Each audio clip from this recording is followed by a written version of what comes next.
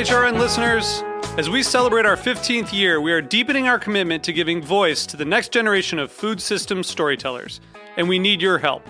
Our internship and fellowship programs help activate new possibilities for underrepresented and underestimated young people through experiential journalism, audio engineering, and production training.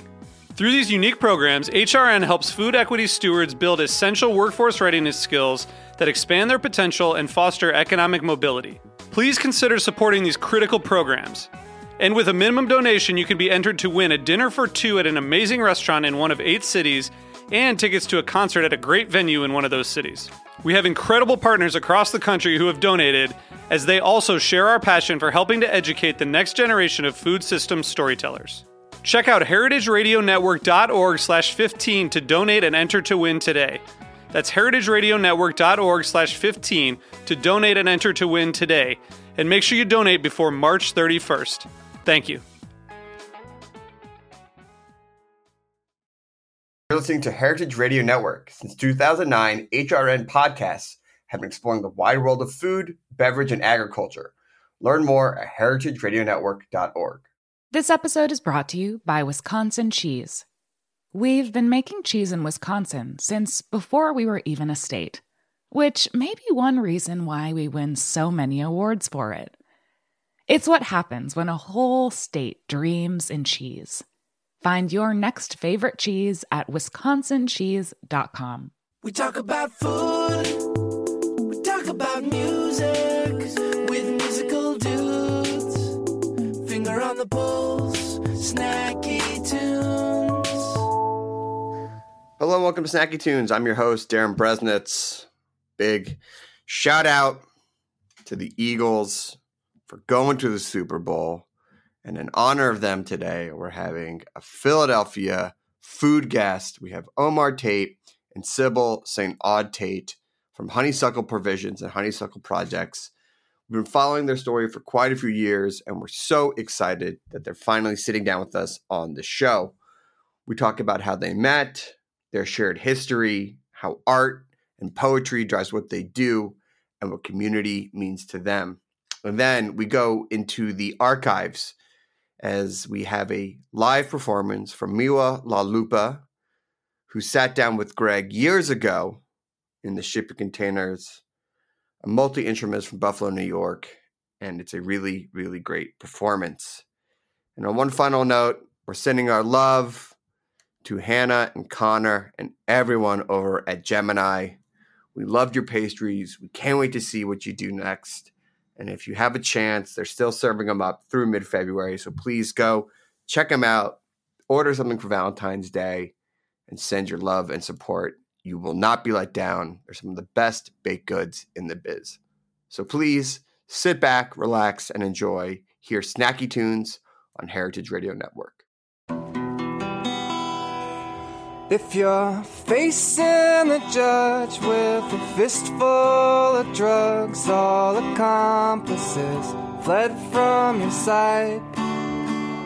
The responsible one feels the wrath, takes the brunt of it all, with a false sense of pride. The papers all follow you from town to town. Your exes all forward the mail. For 36 moons, little food on her plate. She's an outlaw in the salty state. If you're still up at dawn, feeling trashed like a pawn in a game all the animals play, light a candle to pray, light the bowl and relate to the wild ones, the witches and slaves. She fought for a freedom that doesn't exist. What's wrong with these people? She cried. Just 4 years to go and her case is dismissed. We'll drive round the border or fly. The shackles will fall to the ground. Released from the spell for a while. Her record was clean by the maid.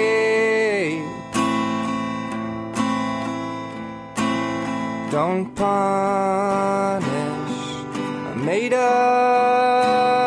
mistake.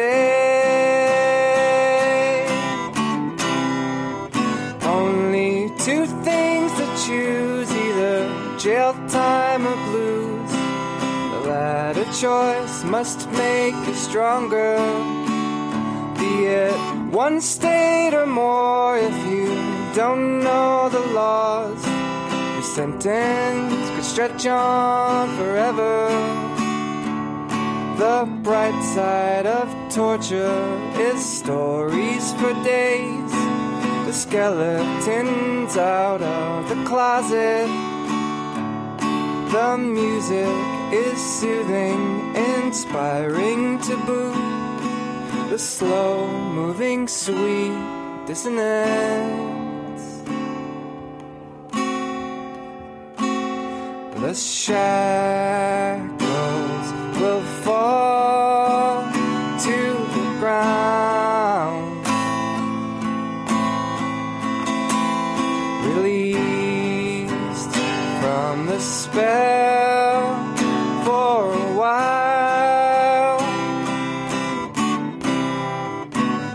Her record was clean by the maid.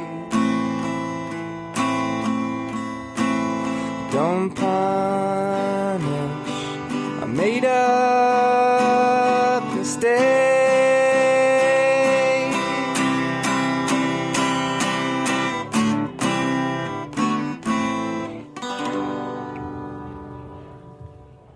Sybil and Omar, welcome to Snacky Tunes. Thank you so much for taking the time out of your busy schedule to sit down and chat with me. Really appreciate it. Yeah, thank you. Our pleasure. Spoke for you. Is it your pleasure too? I think it's everyone's pleasure. My pleasure as well. Thank you. There's a lot of things I want to get to, but, you know, as someone who was born and raised in Philadelphia and you guys are coming to some Philly, let's hit the most important topic of the day. How many points will the Eagles beat the Chiefs by about a week from now? What are we talking like? You know, I'm superstitious about these kinds of things, man. You're not going to trap us. You're not going to trap us. No, I'm going to answer because I'm a recent convert to the Eagles. I was born and raised a fan. So having been in Philadelphia for a couple of years now, I've grown to really enjoy the other shade of green. So I'm going to go ahead and I'm going to say that they're going to beat the Chiefs by 14. Okay. Yeah, I feel pretty good about it. You know, I feel like Mahomes' ankle is just not going to hold out. And, you know, they're going to be greasing the lampposts like they did this past weekend. Yeah, they're still greased. They're still greased. Still greased. So, you know, one of the things I love about growing up and being from Philadelphia is that whether you're from there, you've lived there, you moved there, you really feel the community. And it extends to in the walls of the city. Whenever you meet someone from Philly, there's an immediate connection. What does that community mean to you? And having moved back a couple of years ago, how have you integrated yourself into the city? Want to go ahead? Well, yeah, I mean, for being, I guess, a quote-unquote transplant, being newly adapted into the Philly scene, there really is nothing like it. And, you know, you grow up and you hear City of Brotherly Love, and you hear all this, like, touristy kind of catchphrases and catchwords. But I don't know, having been in the city now for a few years, I can really say that this is definitely, like, a brotherly love kind of city. You know, it's like a stranger feels almost like an annoying brother or annoying kid sister sometimes. And it's different from like New York, right? Or in New York, it's kind of like, everyone might be rude, they might be aggressive, they might be like hip and fashiony, but Philly is just has like this general grittiness and this genuineness. Like it might come off to someone as rude or aggressive, but if you're in Philly, you live in Philly, you grew up in Philly, you know that that's just how people are out here. And it comes from a place of love. And it's so interesting in how we approach what we do and our offerings in the store, because we kind of opened up with this mentality of like, okay, well, these neighbors it's going to be like they're eating in our own home. And for it to happen, we didn't really have to put too much effort into it besides make the space cute, make the food good, and just be very intentional about what we were doing. And it was just because we're in Philly, it just made sense that every person that walks through that door feels like they're dining intimately with us. And it's this like fast cash, right? This is takeout food. We don't have seats. Sure. Space. This is a grocery cafe, but it still feels, there's a warmth to it. There's a sincerity to it that I think that could really only exist in Philly, specifically in West Philly. We really have part of the neighborhood here. Yeah. Yeah, I mean, I grew up here, right? So for me, it's a little different, because like the thing that I love about our store, kind of like to double down on what Sybil was just saying, it is this kind of like beautiful hub. It's in West Philadelphia, and people come to it and they flock to it, and it has this beautiful energy about it. But when I was growing up, there was nothing really like that, like in different hoods that me and my friends or my brothers would hang out in. So like, to go to a spot or go to a place with a vibe or whatever, you had to leave your neighborhood. You know, you had to go town, or you had to go to like, like the Trocadero, go listen to music and all this kind of stuff. And all these different neighborhoods are, not just West Philly, North Philly, West Philly, South Philly, all these different pockets within Philadelphia outside of the scope of Center City are all building their own situation and making it so that you can kind of diversify where the happenings are happening at. And, one of the most beautiful things about what we're doing here is that we're creating that vibe here in West Philly and having people travel from other parts of the city to come see us.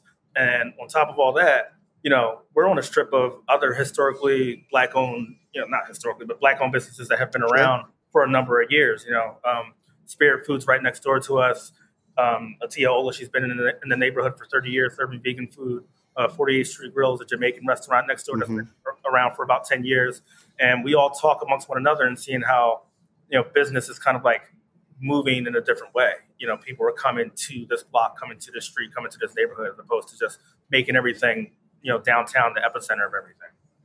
Yeah. And, the Philly food scene has grown so much in the last 10 or 20 years to the point where I remember leaving for college in 2000 and coming back a few years later and being like, oh, wow, Philly has really got a point of view, is really celebrating the people from here in a way that New York was different. New York was just a different beast in its way. I want to talk a little bit about the two of you because it's always nice to have a couple on who work together and things like that. And I've read a little bit about your story, but how'd you two meet? And then how did you two decide to not just be together, but to work together? Because that's a big jump. Well, so we met at work. So I think that was probably the foundation for it and why it seems it's always a good thing. Yeah. Yeah. And every time I tell the story, I have to kind of note that it does kind of seem like a corny rom-com. Like it is very kind of love at first sight-ish. And we can't wait for a movie deal in a few years. Omar's going to say he wants Idris Elba to play him. I don't know if that's appropriate. But hey, shoot for the stars. Really? I don't know. I mean, I actually think I've been thinking about this over the past week after I've said it. And now I'm thinking Donald Glover might be. Oh, that's appropriate. Oh yeah, that's good. Yeah, I like Donald. Yeah, he's free now. He's not. His show's done, so he's got time. Hey, come on. I've always found that. Yeah, and I've always found that couples I've met through work who can see each other's professional foundation. I've always found that my strongest friendships or relationships that have come out of work, because I'm like, oh, I like the way you actually like handle your business. They really seem to last more than friends who then decide to work together. That doesn't always seem to work. Yeah. So, I mean, we met at Charleston Wine and Food Festival. We were both doing a dinner with BJ Dennis. He invited us. kind of, the unofficial godfather of all of our kids. He put us on an event together, and we had known each other because of social media. And Sure. people kept saying, you have to meet Sybil, you have to meet Omar. And we kind of experienced that, I guess, the week leading up to the festival. And then we met for a bar. We had drinks. We connected. We went to karaoke that same night. It was really fun and exciting. And then we worked the event together. We were prepping all day, and it kind of just blossomed. Like it was a full moon and everything seemed right. And we left the festival kind of in love and ready to like take on the world together. And then the world shut down because COVID happened. And so 2020. And so everything else blossomed through the intensity of COVID. And so it was a lot of Zooms and a lot of like FaceTimes and a lot of text messages, emails and stuff like that. And memes. A lot of memes. Yeah, we would talk in memes. That would be one of our hieroglyphs of the 21st century. Yeah. It's the way to court these days, the way to flirt. A good meme game. Gotta have it. Yeah, but also Charleston is such a beautiful city to fall in love in. It's so romantic. Yeah. I mean, like part of it was, obviously my family is from there. And so in our downtime, Sybil and I, because I've been there a few times. And I can't remember. I think it was your first time in Charleston, right? Mm-hmm. Yeah. So I've been there a few times and I had relationships and connections, but also had this like tangible relationship to it where my family left homes there. I learned about the plantation where my ancestors were enslaved just outside of Charleston. And so we went to go visit a church, a couple of churches that my family attended. We went to go visit the houses that my family left behind. And we had like this intimate moment of like this connection and relationship. And we ate around while we did it. And then I think that same night, the next morning, Sybil flew back to New York and left me in Charleston. And that's where the rom-com part comes in, because I was sad open around Charleston for a day when I could have been doing anything else. Oh, man. I mean, I see all the scenes in the movie. I see the karaoke one, I see the sad music, the wistful looking out into the, maybe doing like a dolphin boat ride in the estuaries by yourself, Yeah. Oh, yeah. I see it all. I see a movie.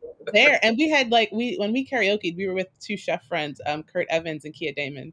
So like you get the comedic approach of just like the funny, Yeah.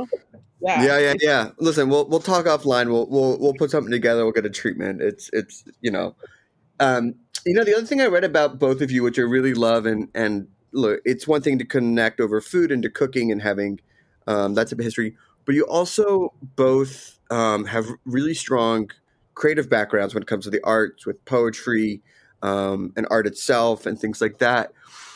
How did you two connect over that? And then how has that love, that creative passion, fueled your Honeysuckle projects?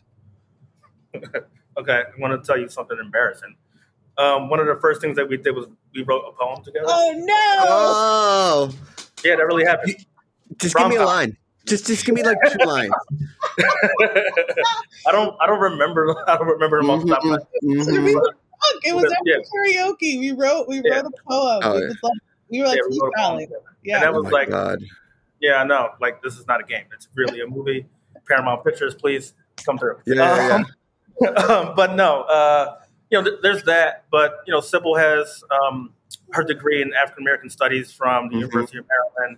I have been an artist my entire life, writing and doing visual art, and particularly painting, and currently learning ceramics and stuff like that. And Honeysuckle as a pop-up was the integration of art and food as it lasted through New York. And Sybil has written a children's book called Elsie while she was doing her pop-up Kiona in New York City. So we just, through conversation, realized that there were several different connections there, and a passion, more importantly than the connection, just a passion for art and food and writing, but in particular to Black cultural aesthetics and rediscovery and reclamation of our heritages and identities. And I think that was kind of like the foundation of all that. Now, not to jump too far ahead in careers, but Sybil, I know that you were doing pop-ups inspired by Haitian food and Caribbean food, and Omar, you cooked in a lot of venerated Philadelphia and New York restaurants. and jumping ahead a little bit to the launch of Honeysuckle, which was the first time that I had heard about you, Omar, as a chef and the food that you were cooking in. What was the initiation of it? Why did you want to get out of other people's restaurants? And was that the first foray into your own type of project? And how do you feel with it if it was your first, that it just seemed to hit immediately and you've been able to continue it on? Yeah, so, after working 18 hours, feeling exhausted in 2017, I was working at a place called Once Upon a Tart in Soho, which was a brunch and bakery restaurant that operated from very early in the morning until very late. And, I enjoyed working there, but I was also really trying to consider what my path could look like of ownership, because I've always wanted to own my own place. And I'm not sure if we can recall, but like around 2016, 2017 is when diversity in food and diversity in restaurants was like kind of like being ushered in this initial stage. That's when Eduardo Jordan got three stars from the New York Times and and I think he won 2 James Beard Awards that year, and all these different things were happening. So I wanted to step away and really learn and dig in about myself and truly understand as an artist and as a creative person in food what that could look like. And that ultimately ended up becoming Honeysuckle Pop-Up after a trip traveling down south and learning about my family's history, learning about Black foodways, but really mostly kind of like gaining a thorough and holistic understanding of how Black culture, Black cultural aesthetics kind of show up in food and like how it can show up in a menu or in a dining experience and what that looks like as comparable to other experiences in the restaurant space. So that was really the foundation of everything. Wow. Yeah. I mean, people forget about that time, about how things were starting to shift. And I think, and we're going to talk about this after the break, but the pandemic really broke everything open and really exposed a lot of the issues that were going on. We're going to take a quick musical break. And then when we come back, we're going to talk more about Honeysuckle projects, provisions, and what you are doing in the community you're growing in Philadelphia. We have a song from the archives here on Snacky Tunes on Heritage Radio Network.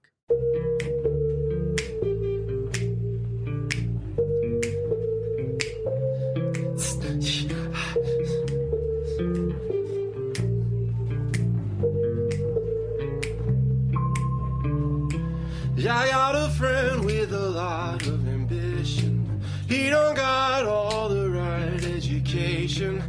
He don't need anybody's permission. It's always alright on Saturday night. He's in love with a girl whose reputation is showing up all alone without a boyfriend. And every time they miss their connection, 'cause he don't know she's ready to go. No. Is it ever really the right time to fall in love? And so she's dancing all alone in the moonlight, and he's lighting up the sky like a firefly. Will it ever really be? No. Will it ever really be? No. Will it ever really be? No. Will it ever really be the right time to fall in love?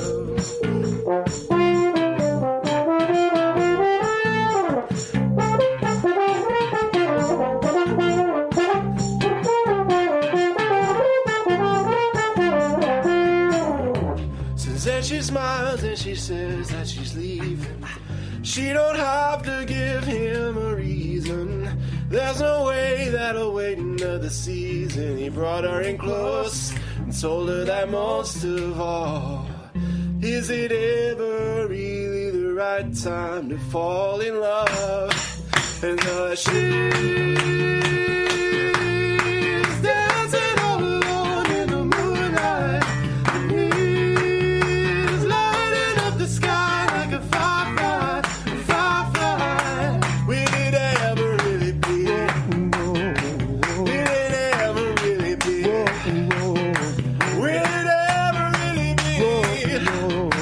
Will it ever really be the right time to fall in love?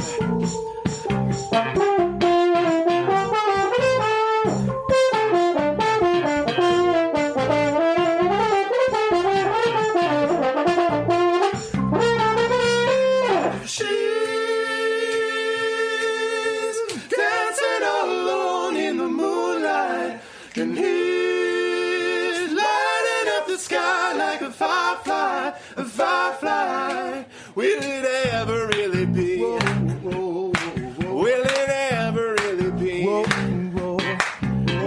ever really be?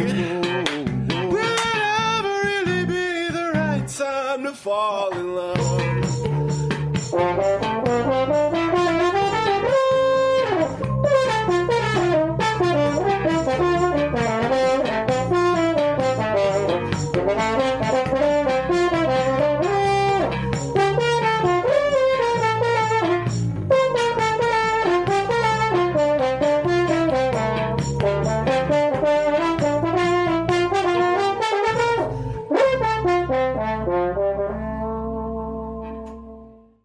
Welcome back to Snacky Tunes. We're here with Sybil and Omar of Honeysuckle Provisions and Honeysuckle Projects.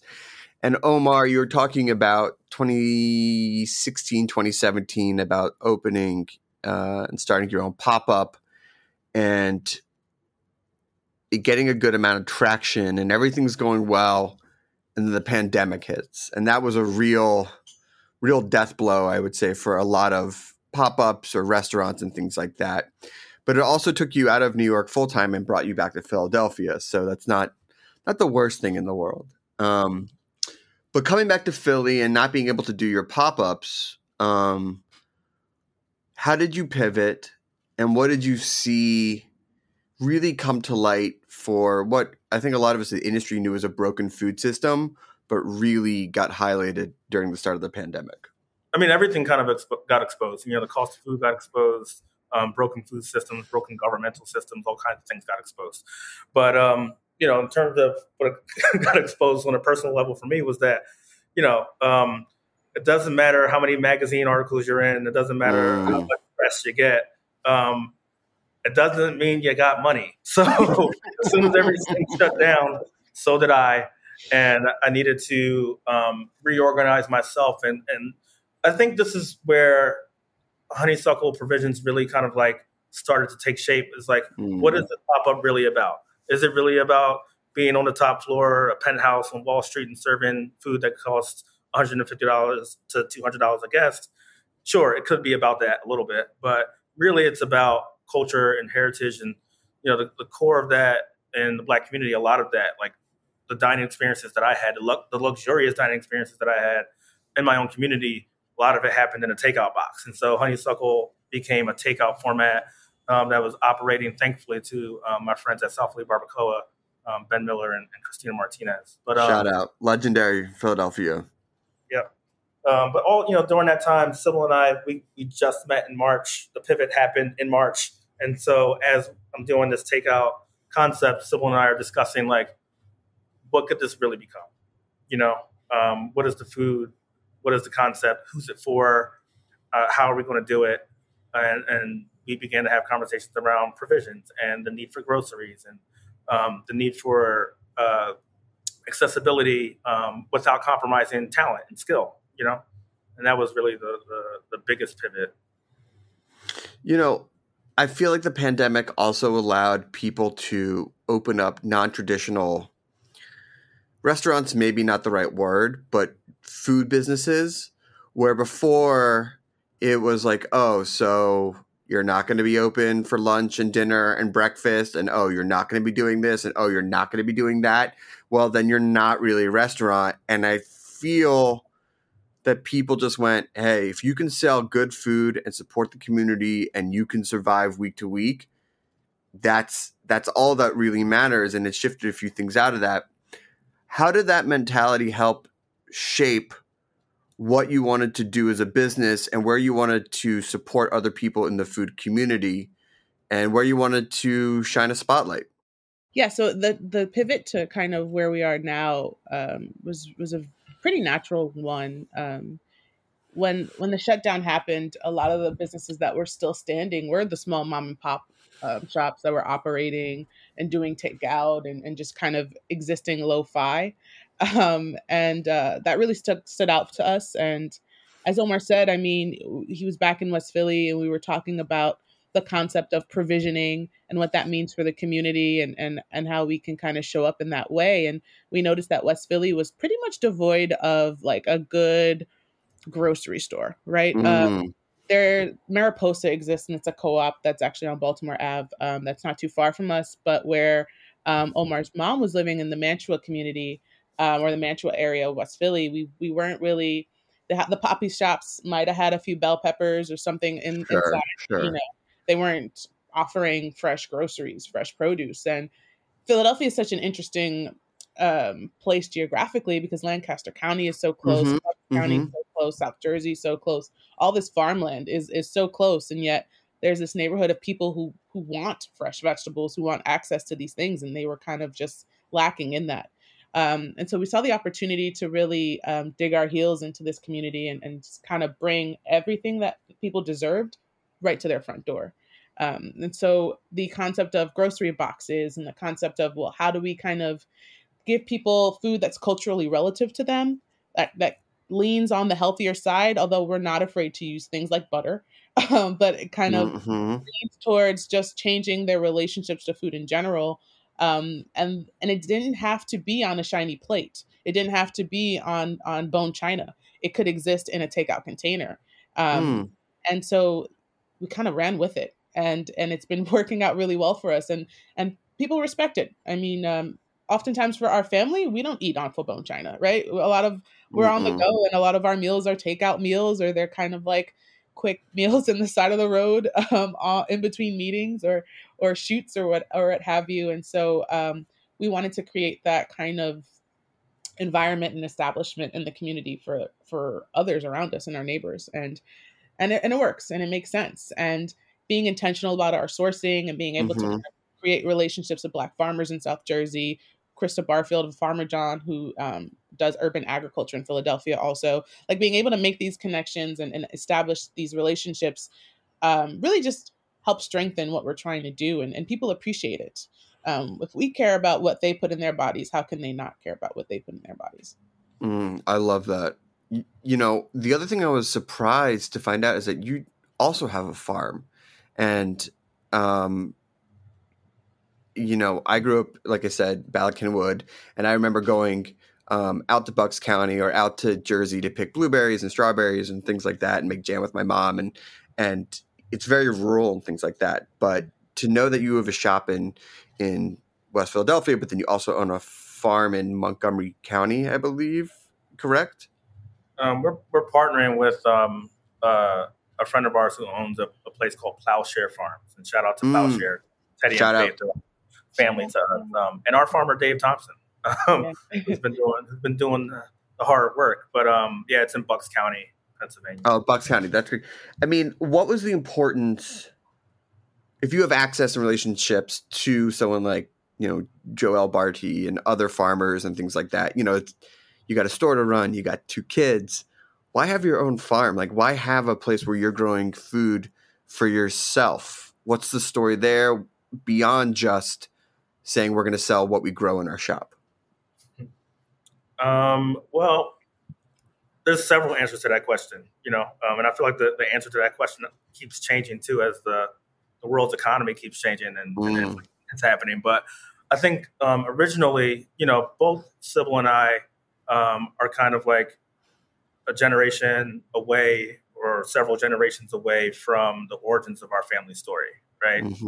Haiti's Sybil's family is from Haiti, and although they're from Port-au-Prince, the stories that I hear from her mother and father is that relationship, that connection to not just land but also sea, is also just like far more prevalent in their daily lives because of the kind of like community and society that exists within that nation. And then my family being 4 generations removed from the South, from Charleston, and then even furthermore, I would say 5 to 6 generations removed from actual farming. You know, post the end of slavery, my family moved to the city of Charleston. So there's but like a lot of reclamation and just us farming and redeveloping and reestablishing that relationship to the earth, to the soil, to the dirt. That kind of like really strikes a personal nerve for us, especially as like, Black people in this country feeling unfounded.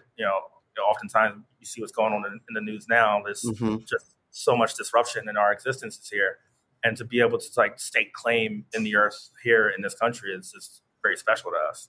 And then beyond that, there's, kind of like this ephemeral way of like joining hands in the plight of the Black farmer. We're farmers too. We're growing our own food. We understand what it takes to provide sustenance for ourselves, not just for ourselves, but for our community, in the same way that someone like Joe Barty is doing, in the same way that Krista Barfield is doing. That connection, that relationship is very important. And then, I think finally there's supply chain, right? Yeah. If you control, what you're growing and how much you can grow, you can control your costs. And at the end of the day, that affects your bottom line, So, yeah. And I see a lot of the stuff that you grow that makes it in not just the CSA boxes, but winds up on the menu and has a real direct influence to like what people are eating and feeding the community. And I think the thing that I really love about what you've built beyond just the pop-up, which is great and a great way to get started, but you've built this physical clubhouse, this headquarters, this meeting of the minds, this place where people can come. And it's a big stake in the ground. It's a big investment in saying that like, we are going to have the doors open. You will get fed. We will feed you. We will support your business, because it's not a solo adventure. The fact that you're shining a spotlight on Black farmers, Black purveyors, you're looking at different ingredients, different ways to create a new type of ecosystem is really important. How has it been and how has it felt to be, I don't know, the mom and the dad of this clubhouse, of this location, of now that you have your own, your kids and your family and you have your extended family, but it's just you're welcoming people into your home on a daily basis. It's exhausting. It is exhausting. I'm gonna keep it real. Keep it real. Now. Yeah. But that means you're doing the good work. That means you're doing good work. Because if you weren't tired, you'd be like, all right, I guess. Yeah. This is not a walk in the park, and we were not naive to start this venture and think that it was smooth sailing. But what we didn't anticipate was just how much of a nurturing environment we had to create. And we wanted that culture for our employees and our team, and we knew we didn't want a toxic environment, and we knew what we didn't want to show up in our space, kind of like how it's existed in other restaurants we've worked at. So that was like, we knew what was going to happen with that. What we didn't expect was to be really, like you said, like the parents of this, of our the front of the house. Right. And it's like, and that is just, that's been really cool because we meet different people. I believe, Omar, you might have one time met like a distant cousin. But right. It's so bonkers because you meet people that you're connected to, family with. And that's what makes it very special. And we always talk about how we're world building with Honeysuckle, and this is just the beginning. And we have plans to branch out and expand, and essentially help kind of not only reframe the food ecosystem, but also reframe just humanity and how people interact with each other and just being kind to each other, right? And to being nice and to just seeing each other as we are. And that requires a lot of work and a lot of energy. And so sometimes, for us, at the end of the day, it's really tough. And the sacrifices we've had to make in order to exist for others in this way. But there is something that is very fulfilling in knowing that if something happens to us and Honeysuckle years down the line is still around, that it can exist for our children, and it can exist for the concept of the philosophy can exist for our children's children. And that's special and important because that's the mark that we've been able to make. And that's what we do it for. We don't really do it. Honeysuckle's not for us. We say it all the time. It's not for us. It's barely for our generation. It's a philosophy that we hope can kind of stick into the ground now and spread and expand upon for our children to enjoy and to really reap the benefits of this new ecosystem and this new way of life and this new way of interacting with each other. I love that. Now all you need is Donald Glover to come in for a sandwich to have that meta moment. Full circle, right? Yes, 100%. Yeah. Well, listen, I can't thank you enough. I'm looking forward to swinging in when I'm back home in Philly. If people want to follow along, see how to order online, I mean, I saw that incredible sweatshirt that you have and all the earthware that you're selling. Where can people go? How can they get a taste of Honeysuckle? Well, you can come visit us in West Philly at 310 South 48th Street.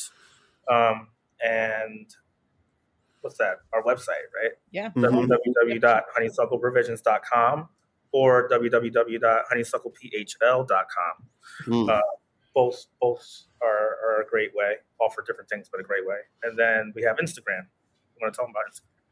Yeah. Instagram is Honeysuckle. It's at Honeysuckle_provisions.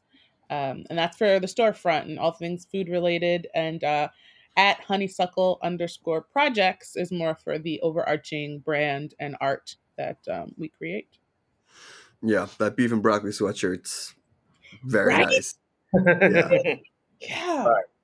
Yeah, it's great. Well, thank you so much. So great. Shout out to Bailey for connecting us as well. And we have a song from the archives and then a live performance here on Snacky Tunes on Heritage Radio Network.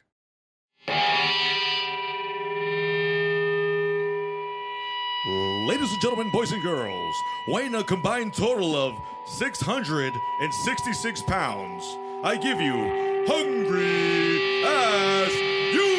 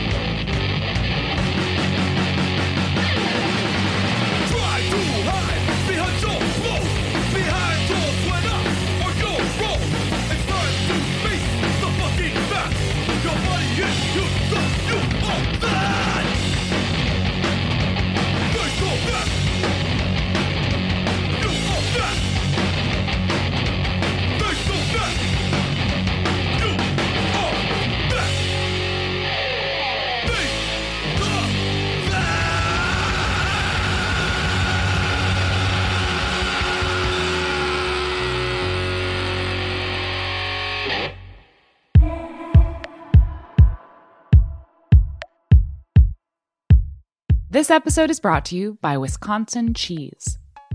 There's a reason when you think of Wisconsin, you think cheese. Cheese is a huge part of Wisconsin's history and future. In Wisconsin, the state of cheese, the tradition of cheese-making excellence began 180 years ago, before Wisconsin was recognized as a state. Immigrants traveled to settle in this lush green hills of Wisconsin, bringing their cheese-making traditions with them. These storied skills, combined with the freshest milk available, created a cheese-making culture that is uniquely Wisconsin. Wisconsin's 1,200 cheesemakers, many of whom are third and fourth generation, continue to pass on old world traditions while adopting modern innovations in cheese-making craftsmanship. Find your next favorite cheese at wisconsincheese.com. Welcome back to Snacky Tunes. In the studio with us today, we have MiWi La Lupa coming at you live. MiWi, thanks for joining us. Oh, thanks for having me. I didn't know your name when I reached out, but then when I saw you, I know your face because I've seen you in so many backing bands. How did that career kind of begin as being like a go-to guy for like some of like the biggest names? I mean, you've done stuff with like David Byrne, St. Vincent, LP, Frante, Fela, like honestly, like the who's who list of like when they get ensembles. How did that come about?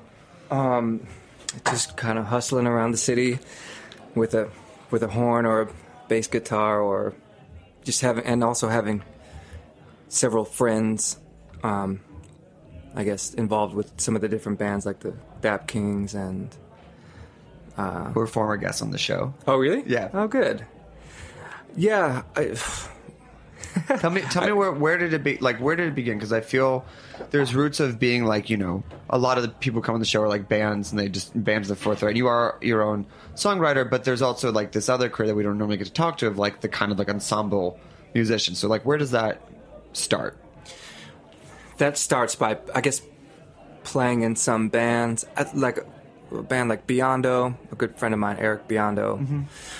He played for many years and just started playing again in Antibalas. So a lot of the Antibalas, you know, I had befriended Antibalas maybe 10 years ago and started playing a little bit with them. And, you know, I guess it just takes one friend to recommend you for another gig when someone needs a horn player or a bass player or a singer. And then, you know, every gig you go on, you meet someone new, and they're like, "Oh, you played really well, and you like showed up on time, and you were prepared." So next time you knew the songs. You knew the songs. So next time I need something like that, then, you know, I might call you. So that turns into the occasional recording session for, you know, for David Byrne, that David Byrne and St. Vincent record, and which is one of my all-time favorites. Yeah, the tour was amazing too. I didn't get to. I had some friends on that played the tour, but you know, they never sent me my copy of that record. Oh, really? Oh, yeah. Apologies. But it was fun to record. That I just did one song. They had a lot of different brass band kind of brass groups going, and I played on the track with. It was like a mixture of the Dap Kings horns and Antibalas horns and me. So, I mean, you're in here today with a guitar, but is there a particular instrument that, well, list some of the instruments that you play? Well, mostly guitar, bass, trumpet. I haven't been playing so much in the last few years, but bass, trumpet, and trombone, so kind of low brass. Bass guitar, which is maybe my favorite instrument to play, and occasionally keyboards. You know, I played on the Fela Broadway show keyboards because AJ wrote that into his part. So trombone and keyboards I had to play, and then I played when we went to Australia. Maybe it was earlier this year. I played bass in that too. So, is there an instrument like everyone says like it's always hard to find like a good bassist and good drummer in a band? Is there a particular instrument that you feel like is your kind of like secret weapon because it's hard to find like that particular weapon instrument for ensembles? It depends on who you talk to. What is my secret weapon? Some people only know me as a horn player, and some people only know me as a singer and songwriter. You know, so I think the secret weapon might be I don't know, maybe the electric bass because I'm not that technically skilled at it. So a lot of like rock bands and singer-songwriter people want a bass player who doesn't want a rhythm section that doesn't really play too busy. They just want to have a nice groove, and that's all I can do. So you're like, I got one thing. I do it real well. You know, I hope you like this. Yeah. Why don't we hear a song? Okay. What are you going to play for us? I think I'll start with a song. I have a record coming out in March, and this particular song is not on the record. Okay. And it's what you might hear it later because we recorded it for the record, but it's maybe one of the B-sides. And Okay. Yeah. Oh, it's called 5 Months In. Okay. It has to do with moving to a big city and then leaving the big city for whatever reason. Okay. Live on Snacky Tunes.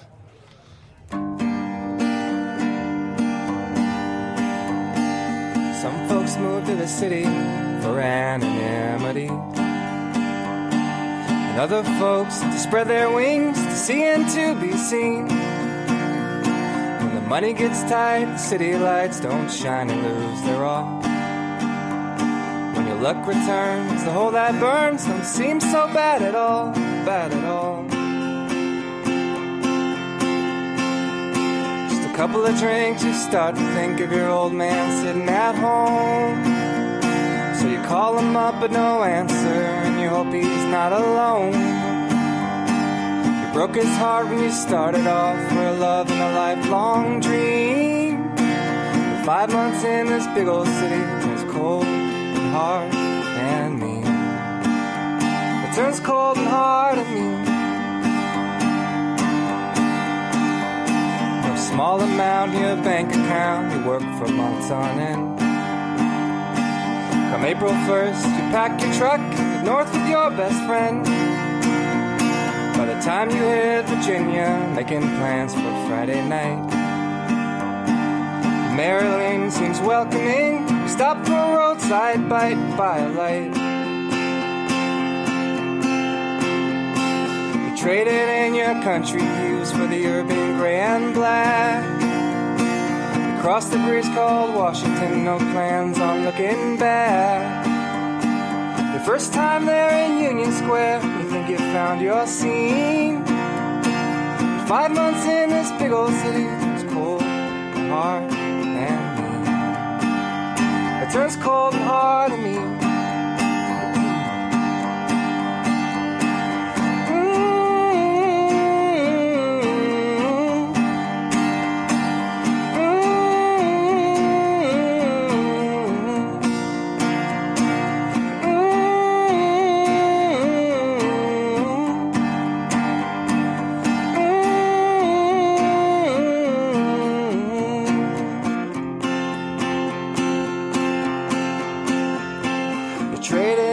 Country hues for the urban gray and black.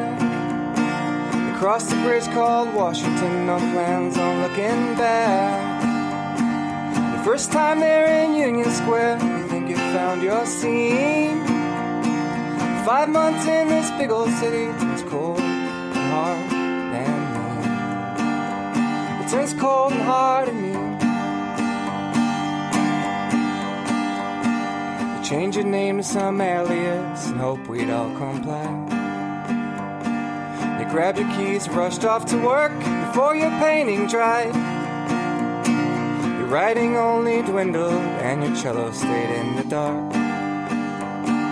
You advertised with all your pride, your first night tending bar. Now she's sleeping straight till Tuesday, still wearing Sunday's best. She's blowing off commitments, friends are worried half to death.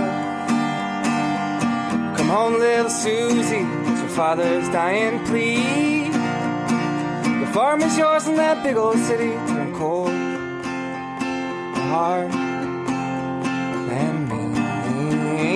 It turned cold and hard and mean. It turned cold and hard and mean. It turned cold and hard and mean.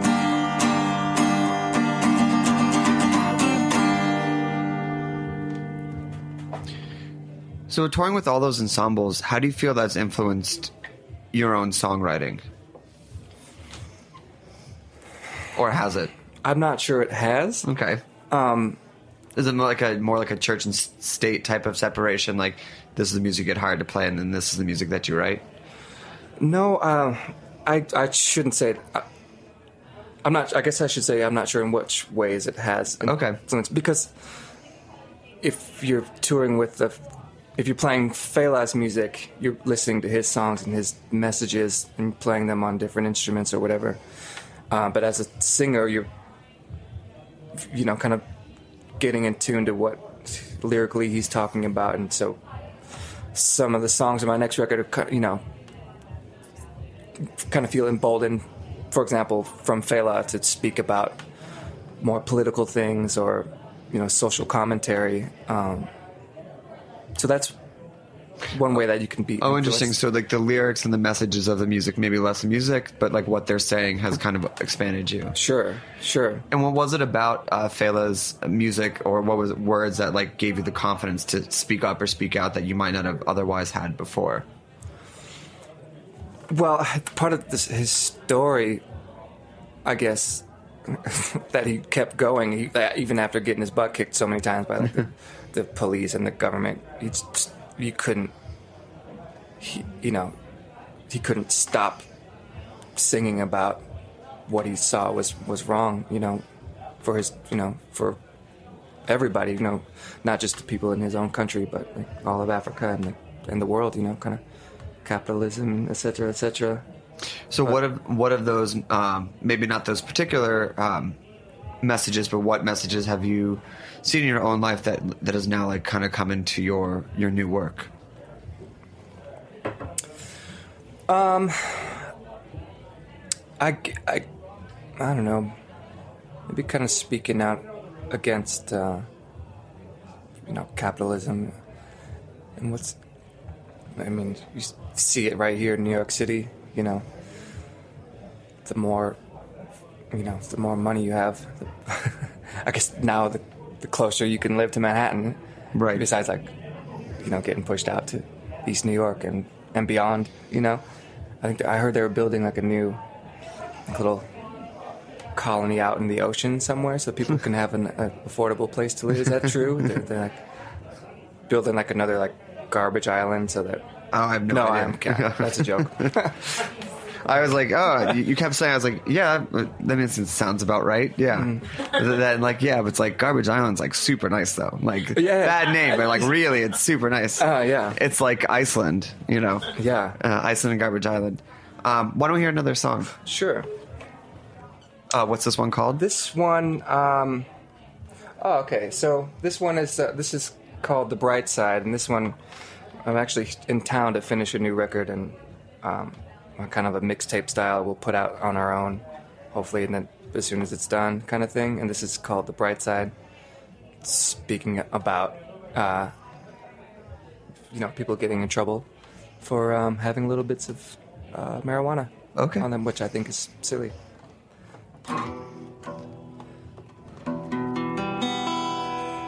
If you're facing the judge with a fistful of drugs, all accomplices fled from your side. The responsible one feels the wrath, takes the brunt of it all, with a false sense of pride. The papers all follow you from town to town. Your exes all forward the mail. For 36 moons, little food on her plate. She's an outlaw in the salty state. If you're still up at dawn, feeling trashed like a pawn in a game all the animals play, light a candle to pray, light the bowl and relate to the wild ones, the witches and slaves. She fought for a freedom that doesn't exist. What's wrong with these people? She cried. Just 4 years to go and her case is dismissed. We'll drive round the border or fly. The shackles will fall to the ground. Released from the spell for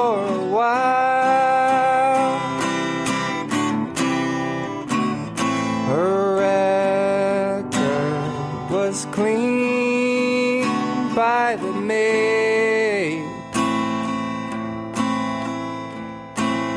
Don't punish a made up mistake.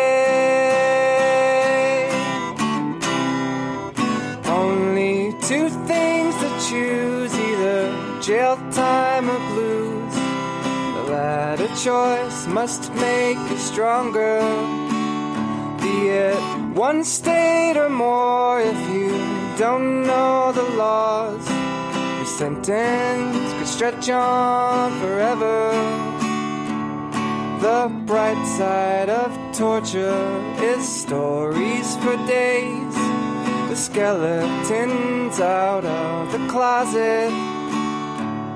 The music is soothing, inspiring to boot. The slow-moving, sweet dissonance.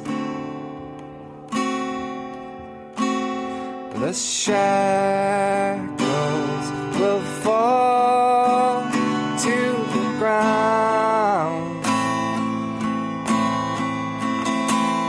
released from the spell for a while. Her record was cleaned by the maid. Don't punish a made up mistake.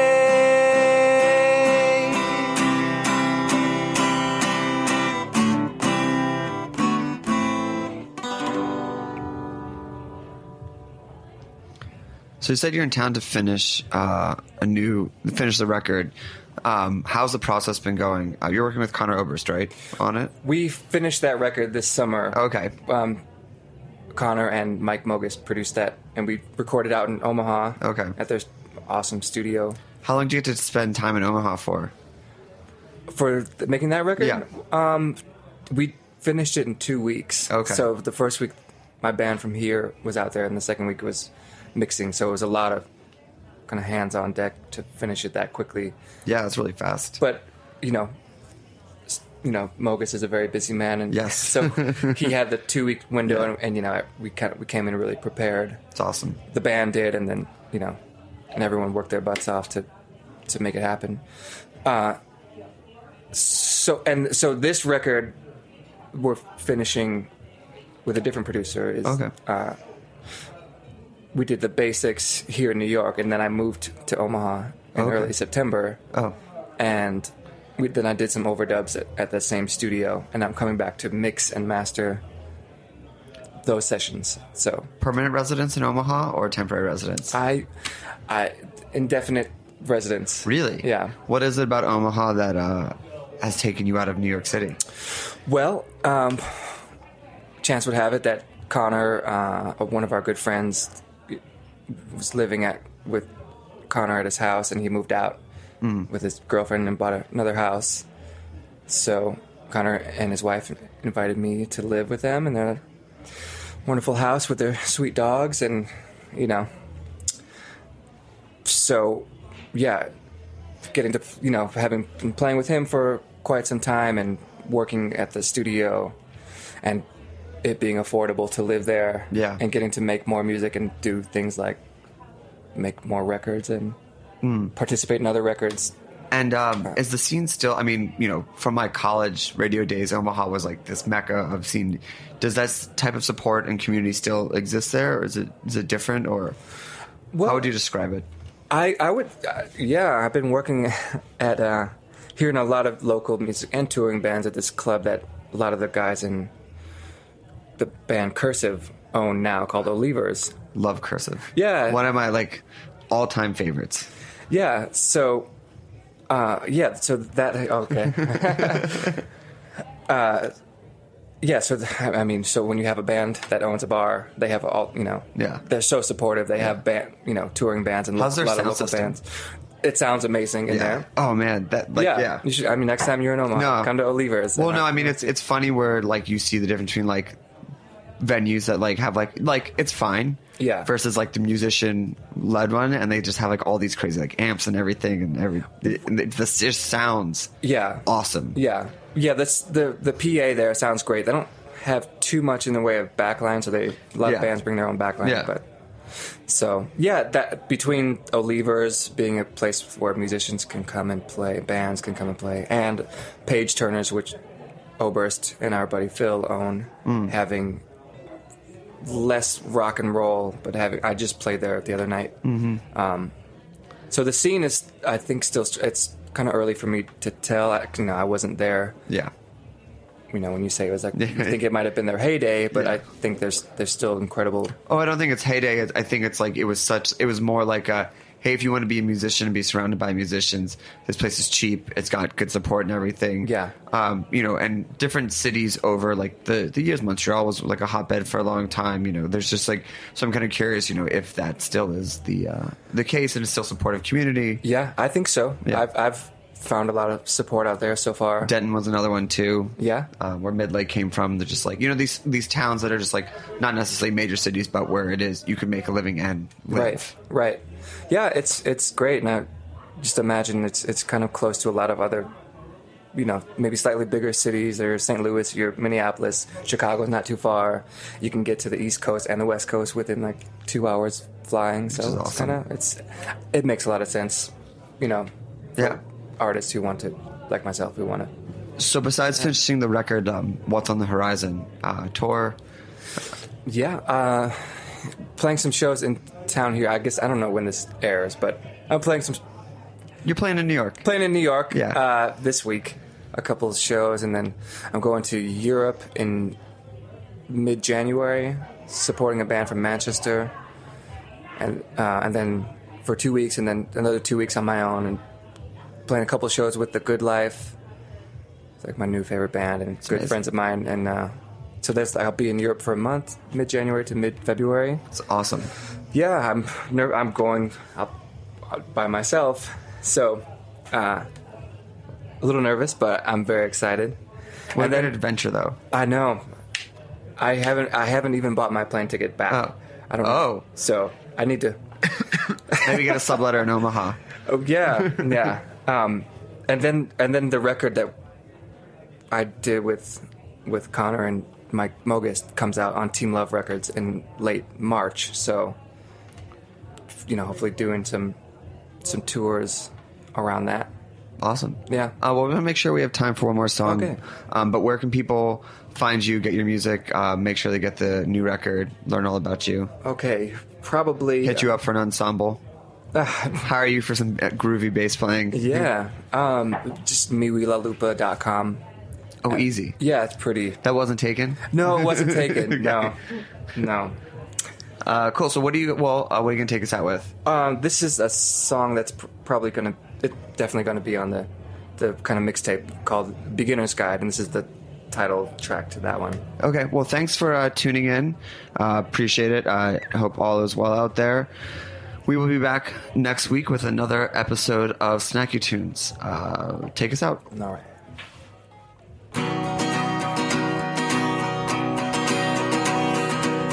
Can you hear the sound of the waves? I can hear it from here. I think I made it. Got another several weeks of this mayhem. It's a rat city. It's a luxury. Gonna call old Kelly and ask her for $1,000. She's a future woman on the $20 bill. Naked, her breast exposed, just a little bit scared. While the Midwest looks, what will I be? Who will I be? Kiwi meat, will I stay on fleek or flee back to the city? Got a couple of questions about the last 10 odd years. First one, was I there? Did we use the time we all had wisely? Did we squander it? Celebrating everything, posing, fearing loneliness, growing bitter, or working for upgrade status someday. Oh, what could it be? What neighborhood, a high-rise with a view, or a cottage in the countryside? How to prepare for a major change. Start selling, packing weeks in advance. Would you cry on your last night, comforted by your courage? Would you notify a black Irish goodbye? We ain't playing. Are we leaving? Catch you on the flip side. Da, da, da, da, da, da, da, da, da, da, da. La la da da da da da da la da da da da da da la da da da. Can you hold the train doors open for a little longer? 'Cause I'm coming. Had to drop the keys off, sweep and do a dummy check. Paid my tab, square up with my bankroll friends. I get the feeling this is not unusual. Waving goodbye to the ghetto birds. Must be time for the show. First to compliment the millennials. It's your time to do the dance. Your tongue knot up and you say I do. Send a shout out. All the freelance freaks doing Lord's work, making major moves. To the garbage men, to the barkeeps, to the up all-nighters, 9 to 5ers. How to prepare for a major change. Start selling, packing weeks in advance. Would you cry on your last night, comforted by your courage? Would you notify a black Irish goodbye? We ain't playing. Are we leaving? I'll catch you on the flip side. We talk about food, we talk about music, with musical dudes. Finger on the pulse, snacky tunes. Snacky Tunes is powered by Simplecast. Thanks for listening to Heritage Radio Network, food radio supported by you. Keep in touch at heritageradionetwork.org/subscribe.